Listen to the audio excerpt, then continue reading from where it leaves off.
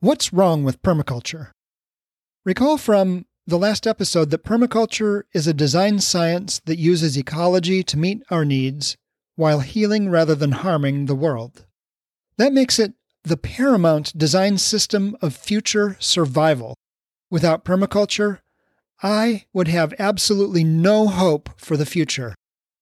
Without permaculture, there would be no Edenicity. That's why I cannot let permaculture's many fatal flaws stand in the way of it becoming what it needs to become. Cities, designed like modern Edens, for economic and ecological abundance. I'm Kev Polk, your guide to Edenicity. Welcome to episode 20, where I'll discuss what's wrong with permaculture and how Edenicity fixes it. This episode is a massive dose of bitter medicine. The more you care about the environment, the more you're into permaculture, the sicker this episode is going to make you. Chances are you're going to have trouble listening to it all the way to the end. So take a moment now to write this down. Got something to write with? Okay, write this. Without truth, there can be no justice. While you're writing that down, let me point out that this means no criminal justice, no social justice, no environmental justice. Think of the thousands of people who were executed and later turned out to be innocent. We need to know the truth to have justice. All right, underneath that, please write, I want justice.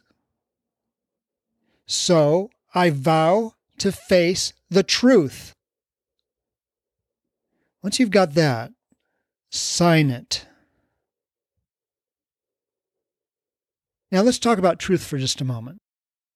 Maybe you know of some counterexamples to what I'm saying today, and that's actually wonderful. My point is that what I'm saying is sadly true much more often than it is false, especially in the United States. So although what I'm saying today is much, much more true than it's false, I'm hoping that someday every single criticism that I have for permaculture proves false in the long term.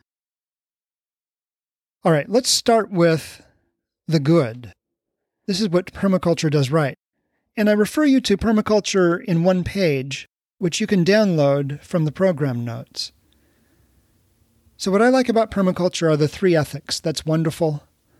The mainframe design sequence, the zones and sectors, stacking functions, interactive diversity, earthworks, succession plantings, and there's all kinds of stuff that I haven't had time to discuss. There's co-founder of permaculture, Bill Mollison's 5 design principles from the Designer's Manual, page 35. There's Mollison's 4 rules of natural resource use from page 34.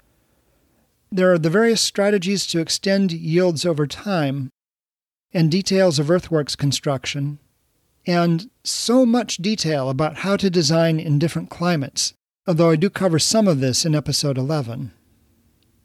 And so much more. I mean, permaculture really is a wonderful basis to do the work of saving the world and increasing human abundance at the same time. That said, let's talk about the bad. First up, permaculture bakes car dependence into most of its strategies, both in writing and as applied on the ground. Most of the examples in permaculture courses and permaculture books are rural, and so they are car dependent. Permaculture, as it's taught in the United States, appeals mainly to homesteaders who move to the country and buy a pickup. But here's the problem. Cars are the biggest emitters of carbon dioxide and the biggest cause of climate change. Roads destroy and fragment natural habitats. So you would think that permaculture would specifically address transportation. It doesn't. You'll be hard-pressed to see any mention of transportation planning in any of the major books on permaculture, and that's a problem. I argue that for most of us, you would do more good for the planet living in a city, getting around by bike and public transit, and eating organic produce than you would in a permaculture homestead with your pickup. No matter how much restoration work you do, no matter how organically you farm, no matter how little electricity you use, that car will negate all of those advantages. Item 2. Permaculture, as it's practiced and as it is taught, generally presumes single-family dwellings. In his massive online permaculture design certificate course, Jeff Lawton of the Permaculture Research Institute urges his students to get your own property in order and then help others. So the basic idea is you first demonstrate your knowledge of permaculture by creating your own little permaculture oasis on your property, and then you use that as kind of a showcase to interest clients and spread permaculture in your region. The problem is, what if you rent? What if you're an apartment dweller? Should you move to the country? Even my crummy old townhouse, which was built in the 70s with almost no attention to energy efficiency, is 4 to 6 times more energy efficient than any detached house I've ever lived in. As I showed in episode 9, apartments require 90% less insulation and 67% less energy for climate control than detached houses with the same floor space. You can take some of those savings and reinvest them in efficient technologies such as thicker insulation and heat pumps to get at least 20 times better energy performance. I've visited eco-villages such as the farm in Tennessee, and honestly, these are freaking suburbs with detached houses littered all over the landscape. What's wrong with the suburbs? Well, first of all, of course, the car dependence. Second of all, they're very energy inefficient. And third, homesteads require a lot of redundant tools. If you're on a separate homestead or a detached lot in an eco-village, chances are you're not sharing tools with very many neighbors, and that's a problem. When you look to indigenous cultures, going back into antiquity, many people lived in longhouses or joined-up cliff dwellings, or very small, portable, or temporary dwellings such as teepees, yurts, igloos, or even just hammocks. They didn't need 200 square meters for loads of personal gear, plus a vast yard with the necessity of having a motorized mower. If you're not in a joined-up dwelling, you're living in a suburban dream that has been sold to you by car companies, lawn care companies, appliance companies, and dozens of other companies that are all atomizing your social relationships and commoditizing your life. They've been spending billions of dollars convincing you, your parents before you, and everybody you know that this is reality. If you're mad at me for bringing you this message, it's because I don't have billions of dollars to spend convincing you the way these massive industries have. So if you're not living in a joined-up dwelling, or at the very least in a large co-op house with maybe a dozen or 24 people, you need to wake up and face reality. Living in homesteads and single-family dwellings is part of the problem that's killing the world. That said, it's really hard not to, isn't it? Just try not to live that way in many towns and cities. There's not many other housing options. I get it. That's why we're doing Edenicity. Okay, item 3 is that permaculture is cavalier about introducing non-native species. In Sepp Holzer's permaculture book, on page 93, he sings the praises of multiflora rose for holding the soils. Well, I'm here to tell you that in southeast Ohio, it's a menace, and it should never have been introduced. Co-founder of permaculture Bill Mollison, on page 7 from the Designer's Manual, urges us to create our own complex living environment with as many species as we can save or have need for from wherever on Earth they come. So basically, he's asking us to create a personal arboretum. And I get that plants and animals move, and with climate change, some may have to be moved just to save them. But this needs to be done with great care and large-scale monitoring and coordination. Think of kudzu, Japanese arrowroot, which according to Wikipedia, was introduced from Japan into the United States at the Japanese Pavilion in the 1876 Centennial Exposition in Philadelphia. Kudzu is a vine that is spread through the southeast United States, smothering entire native forests. Species introductions are responsible for up to 15% of mass extinctions. Again, this is not a decision for individuals. It has regional and global repercussions, so it needs to be handled with utmost care rather than glib disdain. Item 4. Deliberate disorganization.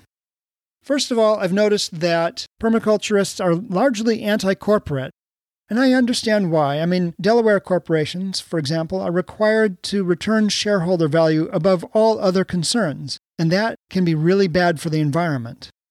But bear in mind that Greenpeace, the Sierra Club, and many other worthy organizations are corporations.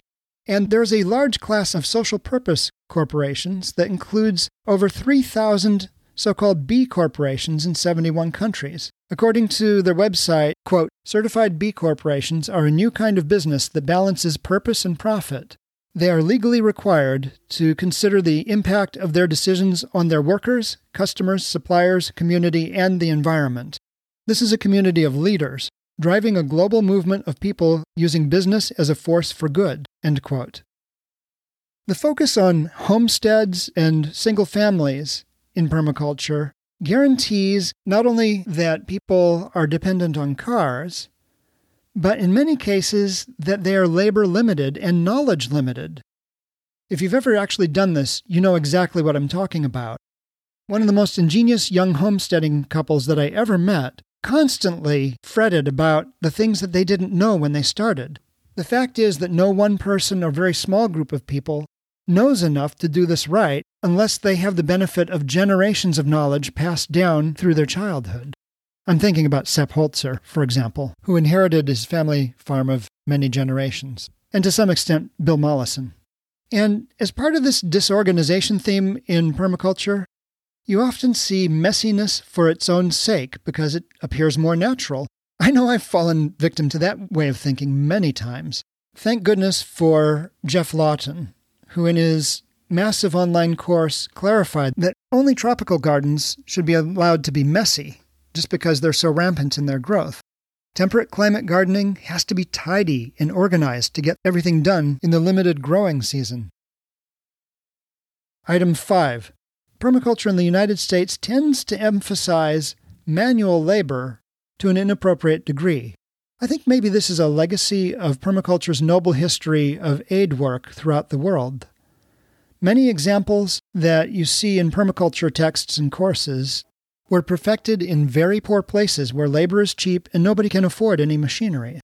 Again, this was something that I did just because it was part of the permaculture culture that I learned as part of my first course and also my activities in the Permaculture Guild in Bloomington, Indiana. Now, of course, it's not like that everywhere in the world. In the Permaculture Research Institute in New South Wales, Australia, Geoff Lawton makes heavy use of heavy machinery to do large-scale earthworks and relatively large-scale permaculture installations. Item 6. A demonization of science and technology. Now, this again is mainly a problem in the United States, and I think it's mainly in response to the way that big agriculture dresses up its sales pieces in scientific language, some would say scientifistic language, and the general ignorance of ecology and biology on the part of many people who work in hard technology. Elon Musk, I'm talking to you. Again, thank goodness for Geoff Lawton, who clarifies that permaculture is positivist. I had to look that one up. It means that it embraces science, logic, math, and reason instead of metaphysics. Item 7 is a hatred of cities. From Bill Mollison's book, Permaculture, a Designer's Manual, page 531. Quote, cities, mainly disorganized on every level, effective anarchy and crime, and social isolation in many areas, end quote. Ironically, Edenicity is chunked to Mollison's recommendations from the same chapter. The key is not just to jam 100,000 people together. Instead, Edenicity has 1 to 3 families sharing a row house or apartment floor, maybe 20 families sharing a row of houses. A block might have 80 families, or about 250 people, and 24 blocks makes up a village. The political structure follows this too. The point is, cities are not to be reviled as inherently disorganized, which is the prevailing and dismissive attitude on the part of most permaculturists I have ever met. Instead, we should view cities as just candidates for better design. Item 8. Idolizing perennial food systems. Now, there's been a lot of talk about the lazy gardener. That's something you can Google, and it was a phrase that Bill Mollison coined. And there's food forests. The idea here being that you put a lot of attention and energy into getting them established and then basically live a foraging lifestyle from there on. I've seen this on the ground, and it's wonderful in places like village homes. You really can snack your way through the landscape. But there's nothing lazy about it. In Village Homes, Davis, California, when I was there, people were working in their yards all the time. Also, gathering is inefficient. Curtis Stone writes about this in Medium and points out that it doesn't scale to commercial production. As a former market gardener, I can certainly vouch for that. The other thing is, the reality of food systems is that there will be weeds, there will be plants that will find open niches in your system and take over. Now, I've actually found a middle ground there. I've learned to love certain weeds. I especially liked lamb's quarters, which is a type of quinoa that grows all over the place in southeast Ohio, and it was edible through great swaths of the summer. But it wasn't something that I could bring to market. The point here is that perennial food systems are a very promising area of growth and learning, especially in the United States, from First Nations who practiced active landscape management. But this is a multi-generation research project, not a great way to get a yield in the modern world. Others, such as Stone, have criticized swales and mulching, but I won't. People report cases where these aren't the best solutions, but I'm not sold that those cases are in anything close to the majority. My Ohio property, for example, had some areas where, in theory, increasing soakage could have caused landslides, but it never actually happened, despite a 55-centimeter rain event. I think if you're a permaculture designer, you need to know about swales and mulching, as these are some of your basic tools. Just be sure to study the soil maps and talk to the county extension agents. Okay, so much for what's bad. Let's talk about what's missing in permaculture. First, rigorous assessments. Mollison's rules for natural resource use include biosocial impact assessments and careful energy accounting. But I've actually never seen a biosocial impact assessment in a permaculture student project or plan, and it really should be a required basic element. And as far as careful energy accounting goes, well, if your homestead is 20 miles from town, how much driving will you actually have to do in practice compared to living in town? Will your other activities on the homestead really offset all that extra CO2? Item 2. Strategies for end-to-end green design for apartments, cities, industry, and commerce. Even in Toby Hemingway's book, The Permaculture City, apartments appear mainly as an afterthought. The problem is, he's applying design at the scale of families, not cities. Maybe that's what's wrong with permaculture as a whole. I will note one delightful exception. Sepp Holzer's Permaculture has drawings of really nice apartment permaculture designs. This is the one exception that I'm aware of, and even then, it's a retrofit and not a clean sheet design. And third, permaculture is missing rigorous transportation strategies. Edenicity has the only transportation system to seriously stack functions. Sheltered bike paths provide half the solar energy for the city, as well as emergency vehicle access to every village. The loop transit system involves 10 to 20 kilograms of machinery per resident, not the thousands that cars require, let alone the tons and tons per person of surface streets. The bottom line is that permaculture, as most people practice it, is a poor fit to affluent countries and to the trend of urbanization. Well, what can you do about it? I have 6 recommendations. First of all, champion high density. Champion connected-up housing. In Columbus, developers can't build high density because neighborhood associations oppose it. Don't let that anti-apartment sentiment go unchallenged. Apartments done right are good for the earth, good for the economy, and good for the neighborhood. Say you go house hunting with someone. Make it a townhouse or an apartment instead of a standalone. And if your sweetie says that a neighborhood is bad because it has apartments, sing the praises of high density. Number 2, champion green urban renewal. Enough said about that. 3, kill the car. If you are inclined to be politically active, one thing you can do is fight any road or highway or parking expansions or any proposals of any kind that involve putting more motorized vehicles on the ground.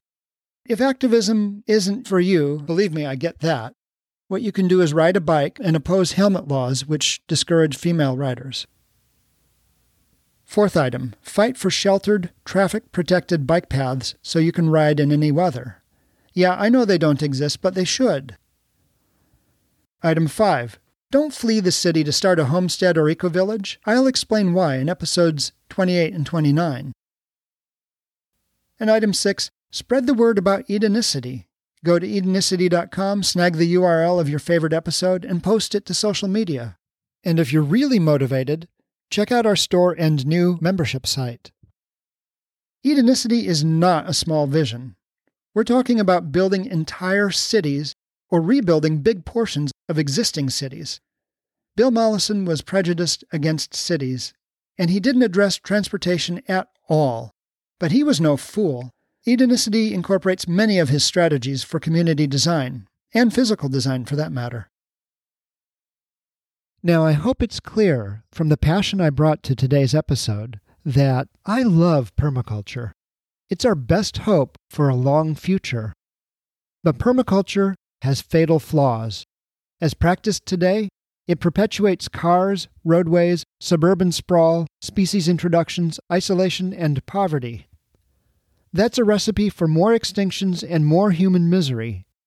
And that's why I'm starting Edenicity, a large-scale urban permaculture development company that addresses all of the issues I identified today and measures them rigorously against the 3 ethics of permaculture.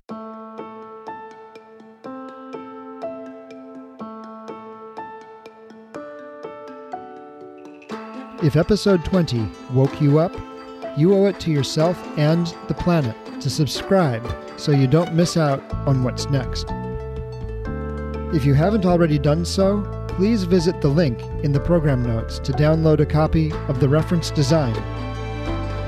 And be sure to join me next time when I'll discuss the key to urban permaculture, expanding the commons. I'm Kev Polk, and this has been Edenicity.